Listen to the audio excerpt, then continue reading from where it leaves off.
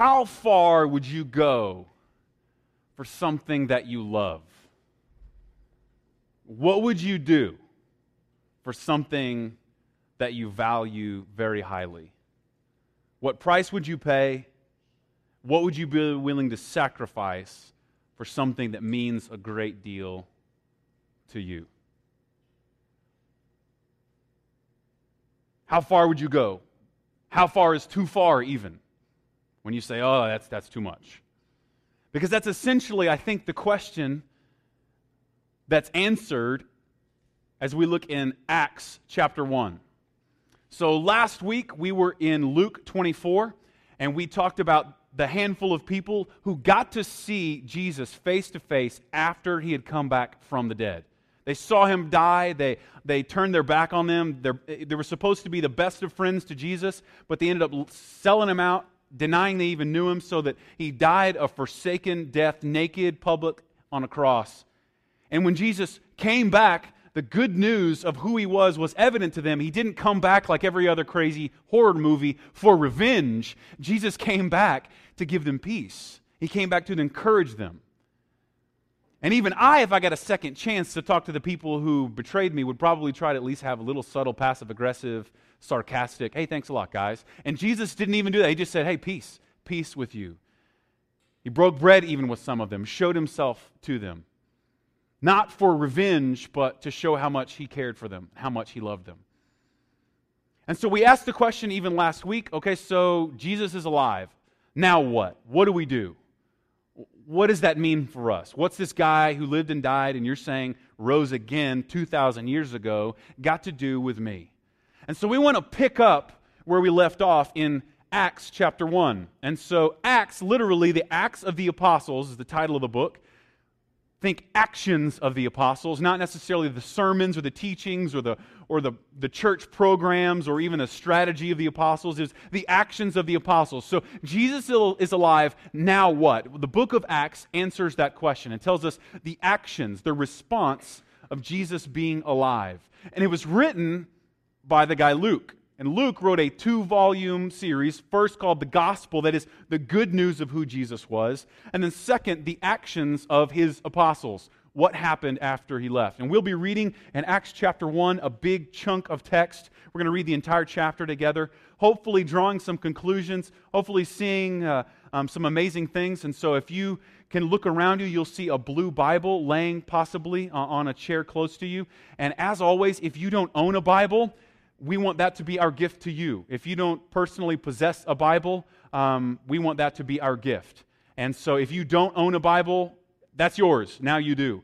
In fact, I'll go a step further, that if you know someone else who doesn't own a Bible, boom, that's our gift to them. We want as hard as we can to work toward giving God's Word out as much as possible and being as generous as we can. We never want to be stingy with this good news of who Jesus is. And so that's our gift to you. And we'll be in Acts chapter 1 today, talking about as Jesus has raised from the dead and he will see ascends miraculously and disappears into the sky, leaves us with a question, now what?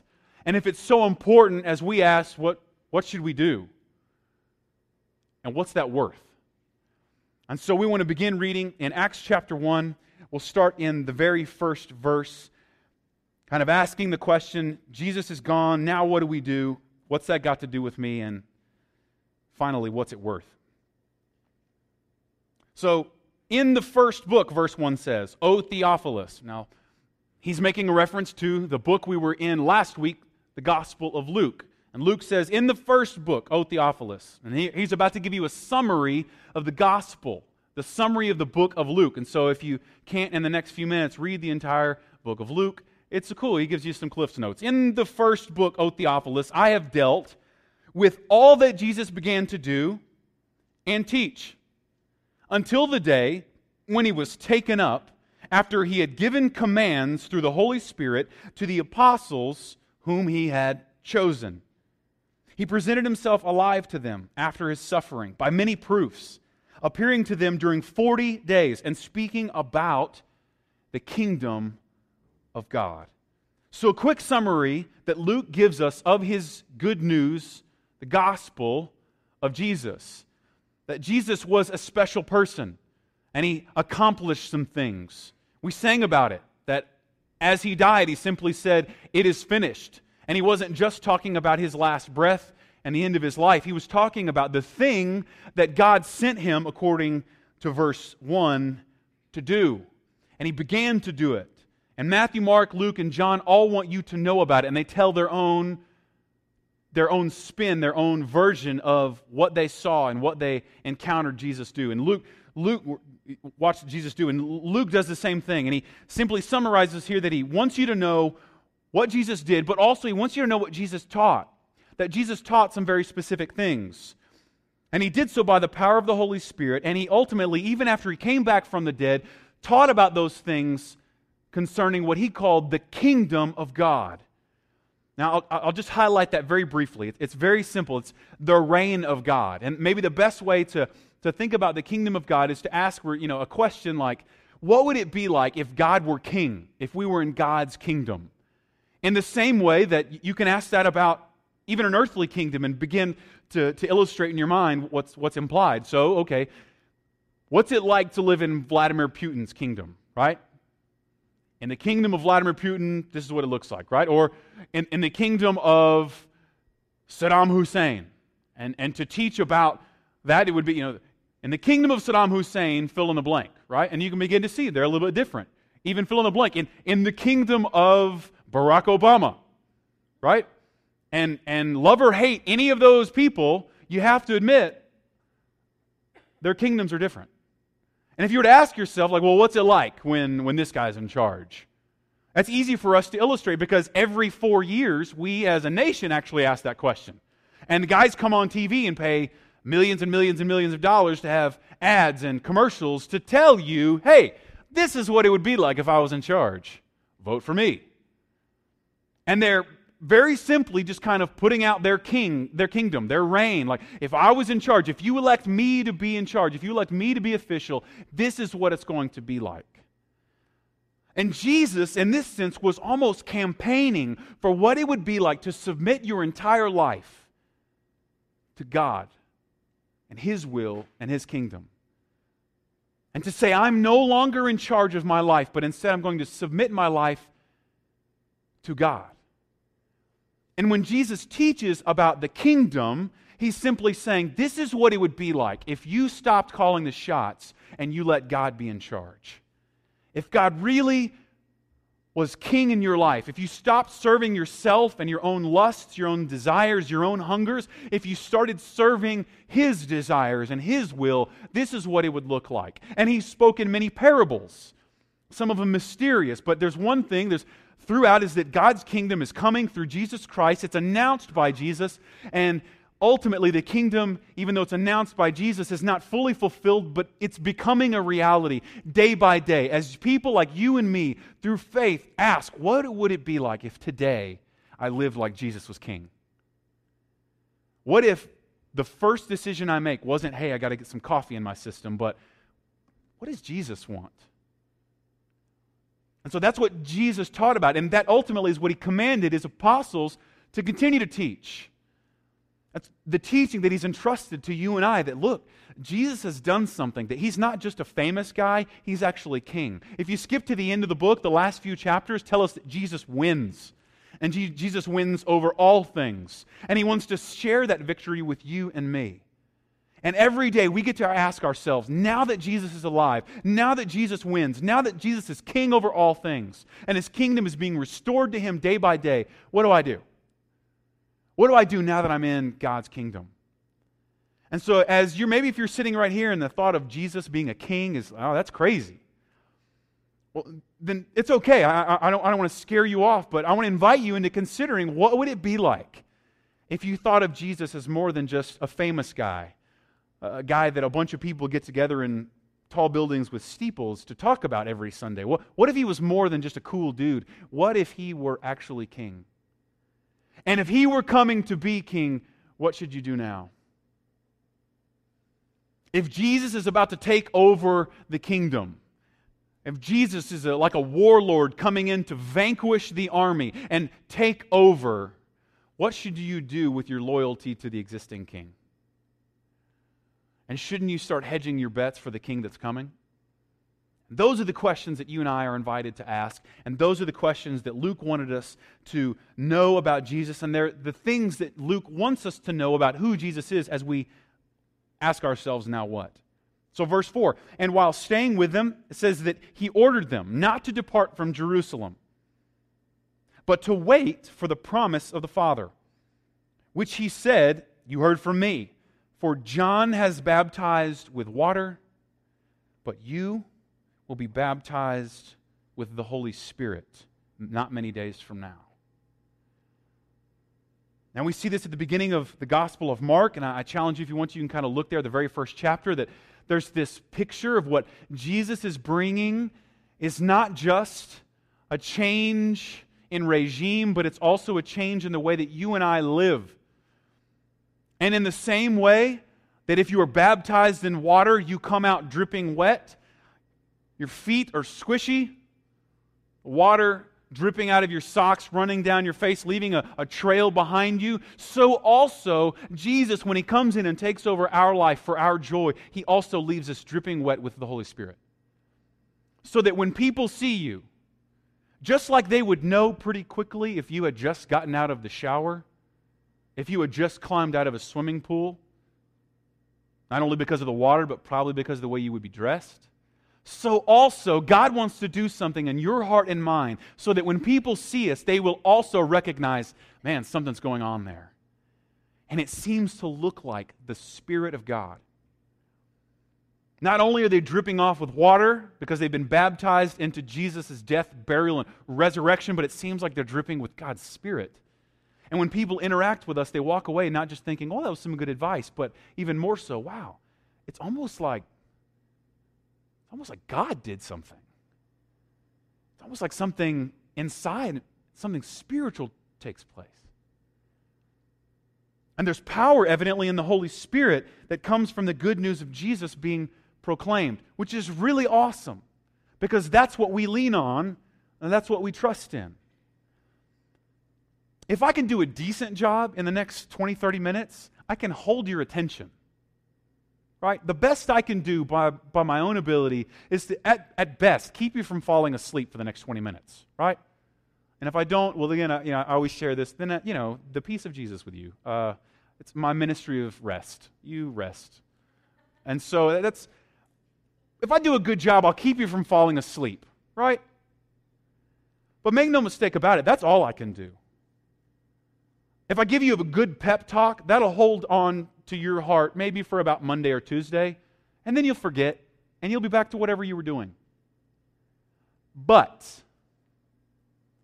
if the Spirit of God speaks through me, through you, if the Spirit of God does something while we're here digging into God's Word, if the Spirit of God begins to turn your heart and begins to tug at your emotions and your desires and your affections, then long after Monday or Tuesday, you will be changed. And much greater than I might have the ability to entertain you, make you laugh, or make you fall asleep, the Holy Spirit, hopefully, will do more than any dunking in water can do. It will actually change your life. And the amazing, miraculous mystery that we'll look back on, they'll go, was that Jonathan and him talking? No, it couldn't be. It must have been the Holy Spirit. And so I point that out to say that the things that Luke wants us to know, I also want you to always remember. That ultimately Jesus has done something, He's accomplished something, and now He's king. And we're invited into asking ourselves, what would it be like if Jesus really were king? Like if Jesus were elected president, what would the policies look like? If Jesus were king, what would it be like? And not only that, what would it be like if the Holy Spirit rested on us? And long after we went in and out of the water to signify the symbol of our faith in Jesus, what if the Spirit of God kept dripping off of us, soaking our socks? Because wet socks never dry. Right? So those are the questions we asked in verse 6 now. So when they had come together, they asked Him, Lord, will you at this time restore your kingdom to Israel? And they asked this question. And this is where we begin to really reflect on what it means to be a follower of Jesus, what it really means to believe that Jesus is who he says he is, because many people believe several things. In fact, if you look back at Luke 24 and verse 21, where we were last week, there were a couple of guys on the road to Emmaus. Remember, they were commuters, and they were walking the handful of miles back to their city when they encountered Jesus. And when they shared with Jesus, not knowing that it was Jesus, one of the things they said to Jesus is that, man, we really hoped that this Jesus was going to redeem or restore Israel. And they were almost depressed. And Jesus walked with them, ate with them, explained to them that in fact they were wrong, that Jesus in fact was going to redeem his people, but not in a political way. Not that he was going to wipe out the Roman government and take over as ruler, as Caesar, but instead Jesus' kingdom was going to be, as we talked about, a spiritual kingdom. A spiritual kingdom that you can't escape. You can't cross a geographical boundary and then you're out of Jesus' kingdom. Jesus' kingdom has no beginning and no end. It's forever and ever. It's always and everywhere. And it's an amazing and miraculous thing. And as he shared that with these people, these two guys, they had a hard time believing it. They had a hard time believing it. And so I point this out to you see again, evidently these followers of Jesus, even after having heard the words of Jesus, if you yourself have a hard time believing Jesus is who he says he is, and you may be confused by the teachings of Jesus, again, be encouraged. Because these guys apparently missed the boat again too. Because Jesus says, it's finished, it's done. And then what do these guys want to know? Hey, Lord, when are you going to do that thing? When are you going to restore your kingdom? When is this going to happen? When are you going to come back? And when are you going to set up your kingdom here on earth? And Jesus said to them, remember these words, it is not for you to know the times or seasons that the Father has fixed by his own authority. Let me repeat that. It is not for you to know the times or the seasons that the Father has fixed by his own authority. Wouldn't you like to know the future? I mean, I'd like to know who's going to win some sporting events today. And if I knew the future, I could hedge my bets, right? I could put money on the people who are about to win. Essentially, that's the same principle. Wouldn't you like to know the future of the stock market? Right? Wouldn't you like to know what the market's about to do? And you could invest accordingly. That's all these guys wanted to know. Hey, Jesus, tell us the future. Tell us what's about to happen. And I don't know about you, but as you're looking ahead, wouldn't you also love for Jesus to give you a little dream, a vision, a picture of what's going to happen this week? Specifically for me, for the stock market, right? Not that I have any capital to move, but wouldn't it be cool to know? Because wouldn't it be cool to at least know, even if you couldn't hedge your bets, wouldn't it at least be cool to know so that you and I, after the thing that we knew was going to happen takes place, we could at least look at the other people around us and go, I told you so. See what I said? Didn't I tell you? Yeah. That's what these guys want. It's a perfectly natural request of Jesus. So that maybe they can look back and go, yeah, we saw that coming.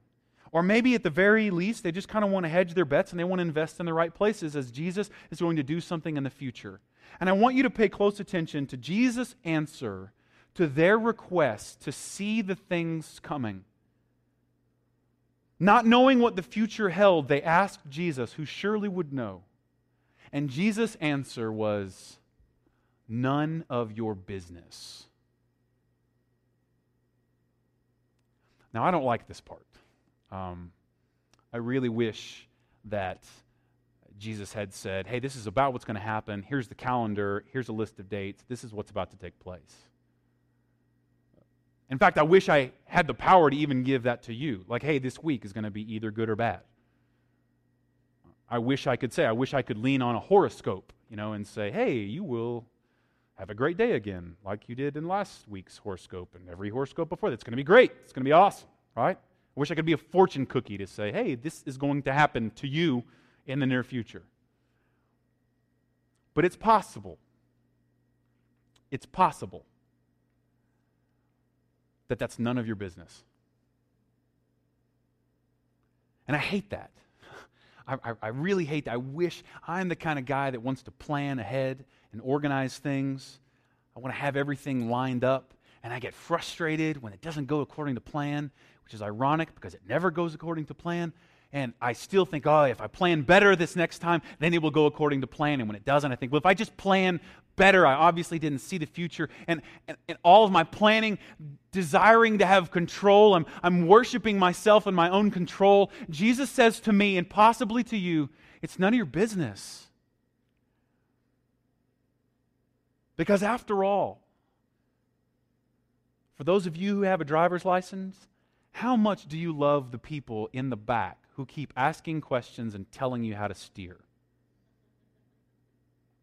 And what are they communicating? Where are we going? Where are we going? Even my 2-year-old, are we there yet? Are we there yet? As if to imply that somehow we're never going to get there. Or as if to imply that I'm not competent to get us there. You know, you missed your turn. Thank you. I appreciate that. Shut your mouth. Right? Maybe that's just me. It's kind of a tension there as the people start to kind of steer from behind. We call them backseat drivers.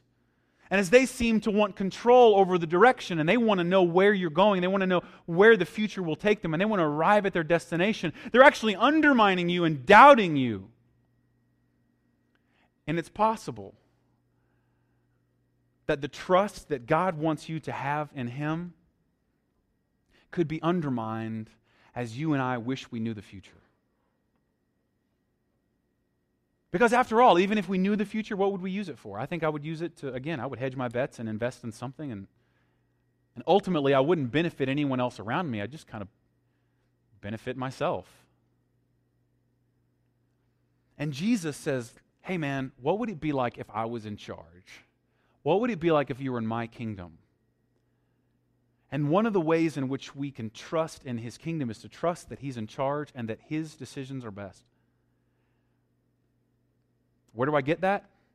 Because one of the first questions that Jesus' followers had for Him was, what's the future, man? And His first response is, it's not for you to know.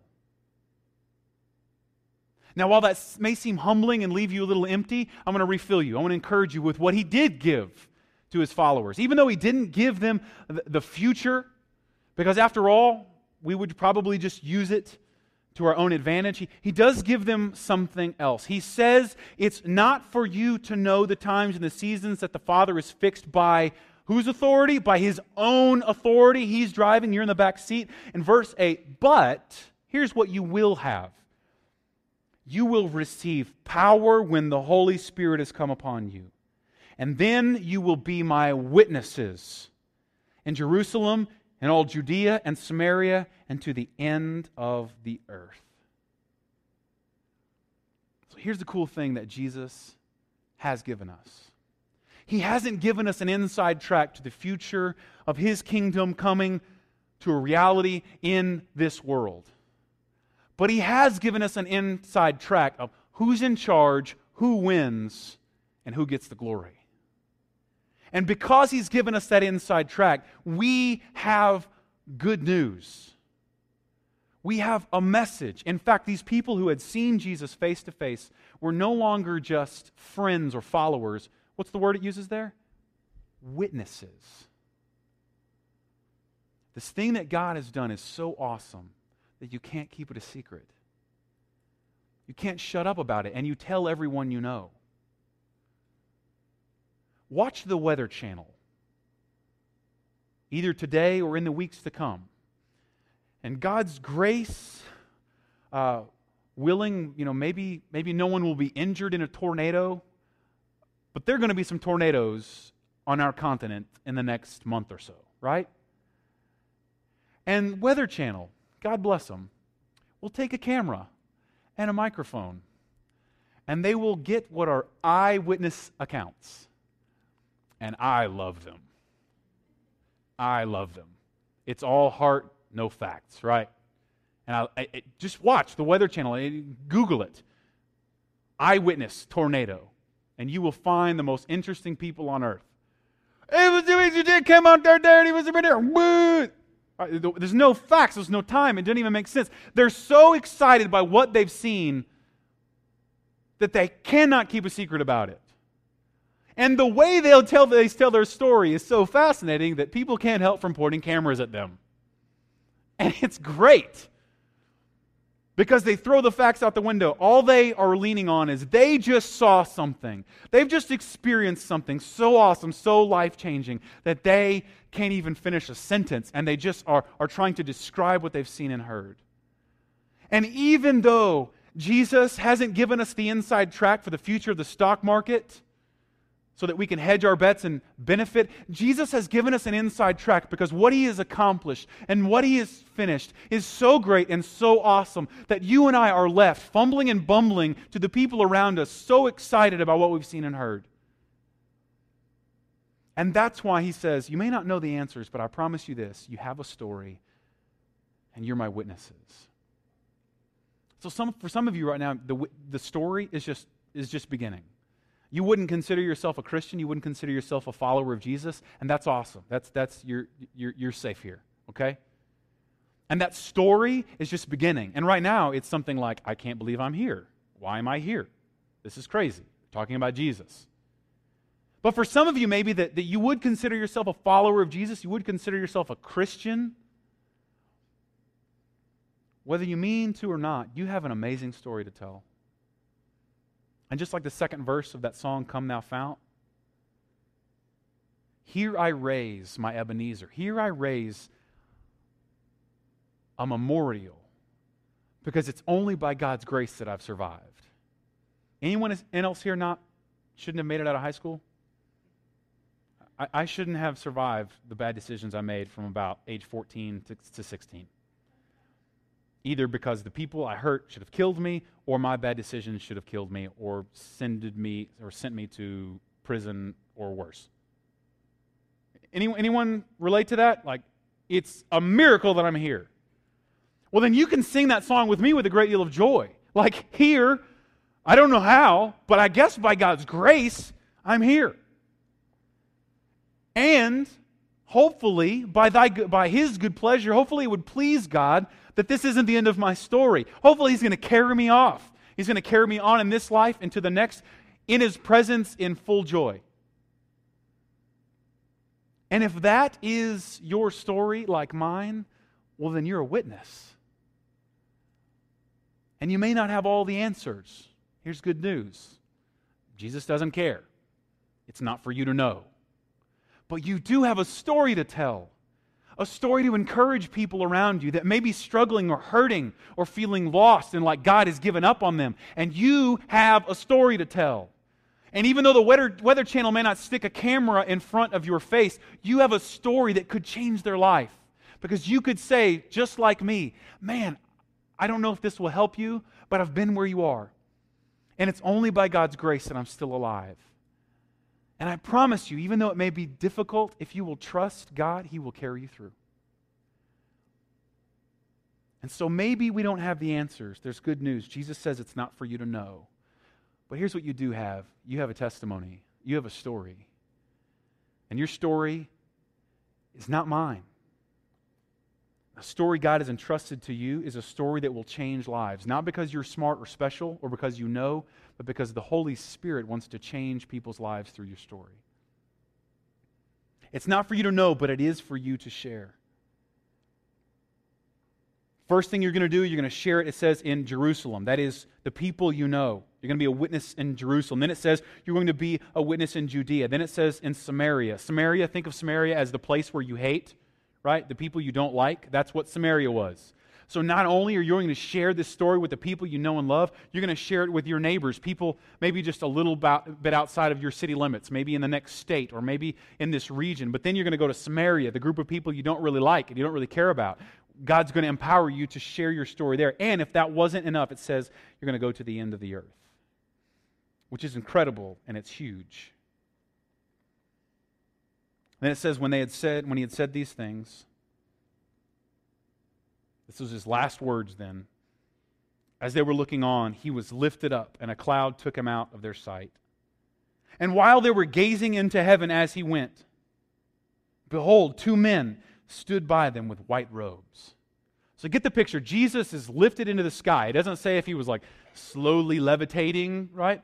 Maybe he just disappeared. It was fast, it was slow, whatever feels good in your imagination, go with it. It was enough so that when it happened, the people just stood there going like, did you? Again, picture the people on the Weather Channel. It came out of the, right? And these people were standing there staring up into the sky. And these two angels, it says these people from heaven, evidently maybe, they were clothed in white robes, said to them, "Hey, men of Galilee, why are you standing there looking into heaven?"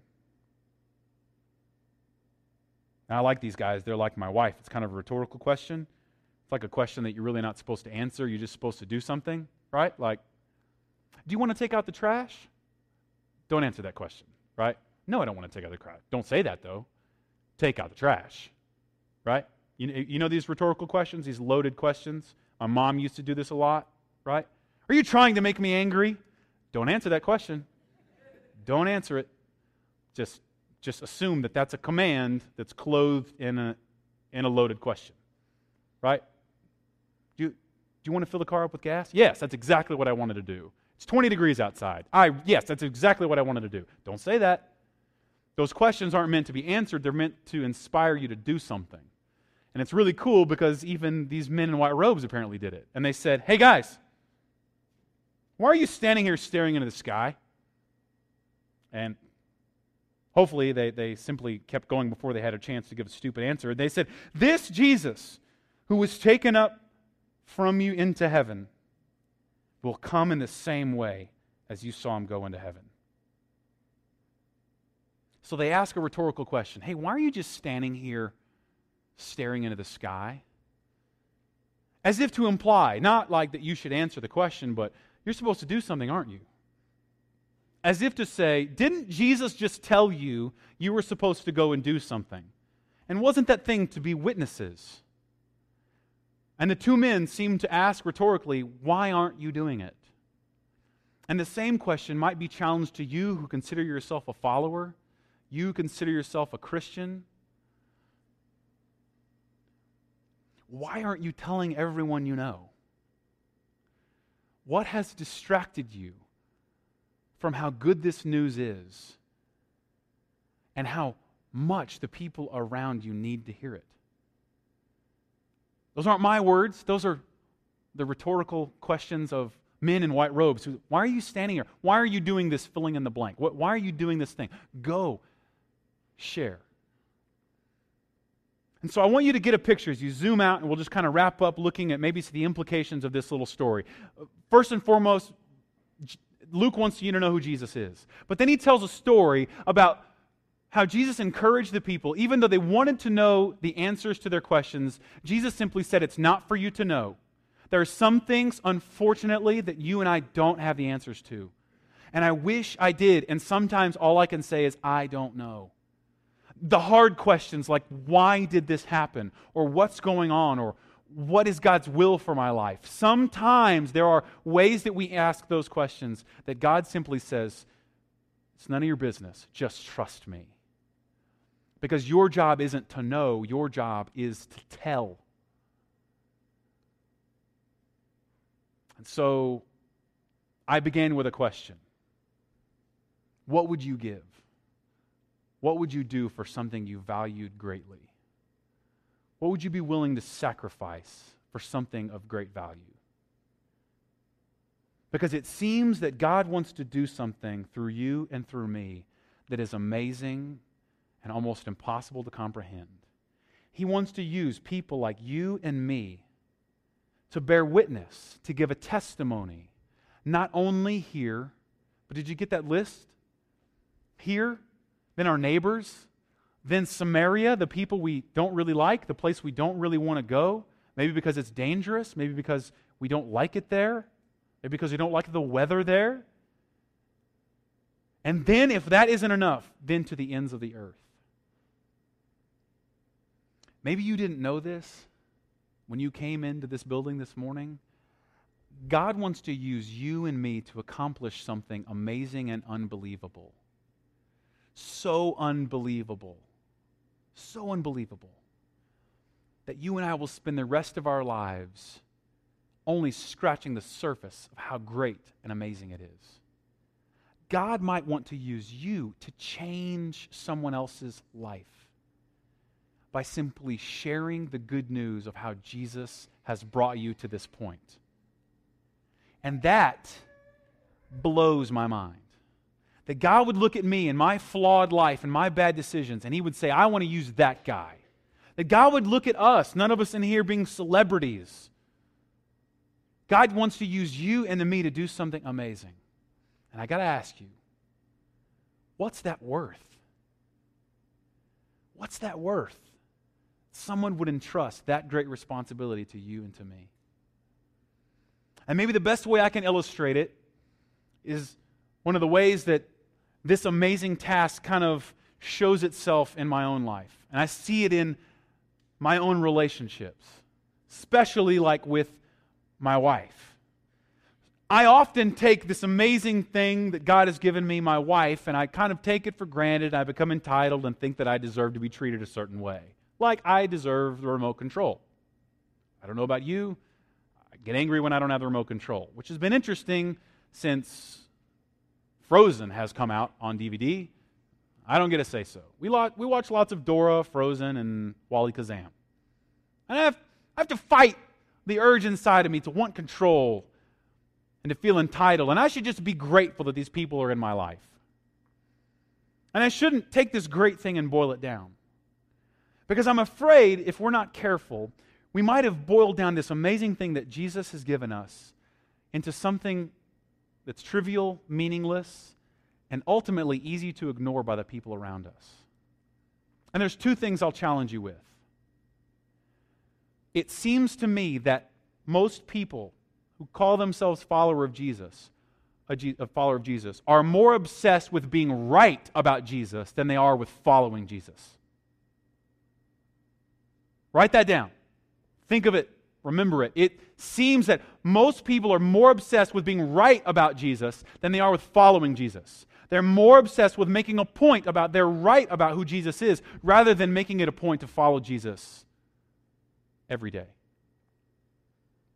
And I'll confess to you, that's my temptation. I'm almost more afraid that you'll think I'm stupid or wrong than I am afraid that you don't think I'm a devoted follower of Jesus. It would almost hurt my feelings more, I think, if you came and you were like, yeah, you're not a really faithful follower of Jesus. I'd be like, okay, well, I can fix that. But if you were like, you're dumb, and I didn't like what you said, I would play tough, but it would hurt. And I think it's because I sympathize with most of those people. I would rather be right about Jesus than to follow Jesus. And you see this in every aspect of our culture. Ever been to a Christian bookstore? This is why comedians make fun of Christians, man. Go to a Christian bookstore. And the reason why those make such great business is not because they sell lots of books. Because you have to walk through the decorations and the crosses and the crucifixes to get to the back of the place where they sell Bibles, where they sell about 2 racks worth of Bibles. Right? And the reason is that it's much easier to decorate your house with crosses than it is to daily take one up and carry it for the sake of Jesus. It is much easier to wear a cross around your neck than it is to carry a cross like Jesus invites you and me. And if we're not careful, we'll take this amazing task and responsibility that Jesus has entrusted to you and me, and we'll boil it down into something we simply decorate our house with, or something that we simply affiliate ourselves with once a week, Sunday morning. And God has meant an amazing thing for you and for me, for Connection Church, for our families, if we're willing, that we would be witnesses. Not to be boiled down into the least common denominator. Because the easiest question that most people ask, in fact, someone asked Jesus this, is, so what's the least I got to do to not go to hell, right? The guy even asked this to Jesus, says, what's the least I got to do to be with you in heaven? And if we're not careful, we'll boil down the question of Jesus into, what's the least I have to believe? What's the smallest or the least amount of things that I need to do to still be considered a follower of Jesus? So back to that analogy with my wife. how well would it go with my wife if I was like, hey, baby, what's the least I got to do to stay married to you this week? Like, what's the least I got to do this week for you to still want to call me husband? And even though there may be a good answer, aren't I flirting with a dangerous territory that kind of devalues her and points that my own love isn't for her, but it's for me? And I want to invite you into not asking, what's the least that I got to do to get away with God, so that God will still love me? Because ultimately that will flirt with all the things that, hey, what's the most I can get away with without you divorcing me, right? Or what's the most I can get away with without you kicking me out of your life? Jesus has invited us into this amazing thing so that we can now ask, wow, what's the most glory that I can bring to Jesus in this day, in this week? What's the most glory, what's the most fame that I can bring to Jesus in my life this week? And I promise you, it's worth it.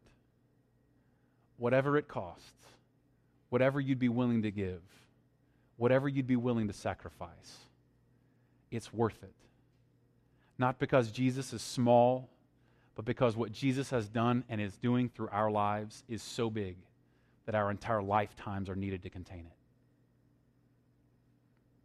My invitation to you, and I think the text's challenge to you, is to open your eyes to see Jesus bigger than you thought he was when you came in.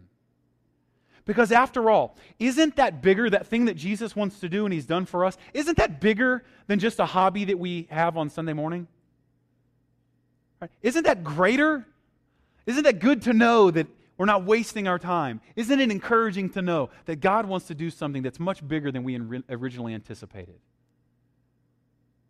Not that we would one day just be right about Jesus and win the argument about Jesus, but that we would follow him and be a part of the amazing thing that he's been doing from the beginning. So in a minute here, we're going to take up an offering. And I encourage you, if you're a part of Connection Church, you want to invest in seeing this witness take place in our lives and our families. Our ushers are going to take up an offering, and I challenge you to worship in that way. But if you're a guest with us, if you're just visiting and hanging out with us today, you're just checking us out, we don't want you to do that any more than I want you to do the dishes when I invite you over to dinner. But we do want you, if it's okay, to be less of a stranger the next time we see you. And so we hope that maybe you would fill out your contact information on that envelope on your chair so that we can be in touch with you, we can encourage you. And there's also a way that maybe as we share God's Word and who Jesus is and how big He is, maybe there's some prayer requests that you have, and we take very seriously the mystery of prayer that God somehow answers for His glory. And if there's a way that we can be praying for you, we do that. And you'll see there's a spot on that card where we can pray for one another, we can lift one another up, and there's a very discreet and simple way that you can share a prayer request that we would ask God to answer in a powerful way. And you'll also see a way to respond. And so maybe if right now you're kind of on the edge and you're like, I don't know about this Jesus, but maybe I want to know more about being a part of His will and this big plan that He has for my life. Maybe if you're just now beginning to realize that God's will for your life is bigger, maybe you want to check, I want to be baptized, or I want to become a Christian. Maybe you want to take the next steps in following Jesus. There's a blank there where I encourage you can write anything you want. I want to know more, or this is crazy, or I want to see more of this. And I encourage you, as the ushers come by, you can drop that in there. And so whatever your response may be, whether it's to be worship, by investing financially into the vision that God's given to witness to the nations as a group of people, or maybe if it's to respond obediently to God's call on your life in some way. Maybe if it's just to make a commitment to say, I'm not going to be silent about this anymore. I'm going to stop being silent. I'm going to start talking. I'm going to start sharing this story that I have. Maybe if obedience for you is just to respond to the rhetorical question of those angels, what are you wasting your time for? Jesus is king. Jesus wins. Go. Live accordingly. Let's pray. God, thank you so much for how good you are. Thank you so much for the story that you've been telling from the beginning. It's not a story of judgment. It's not a story of of even wrath, because the story doesn't end before you get a chance to send Jesus to change the future for us. So now the story for those of us who trust in Jesus is a story of joy, of forgiveness.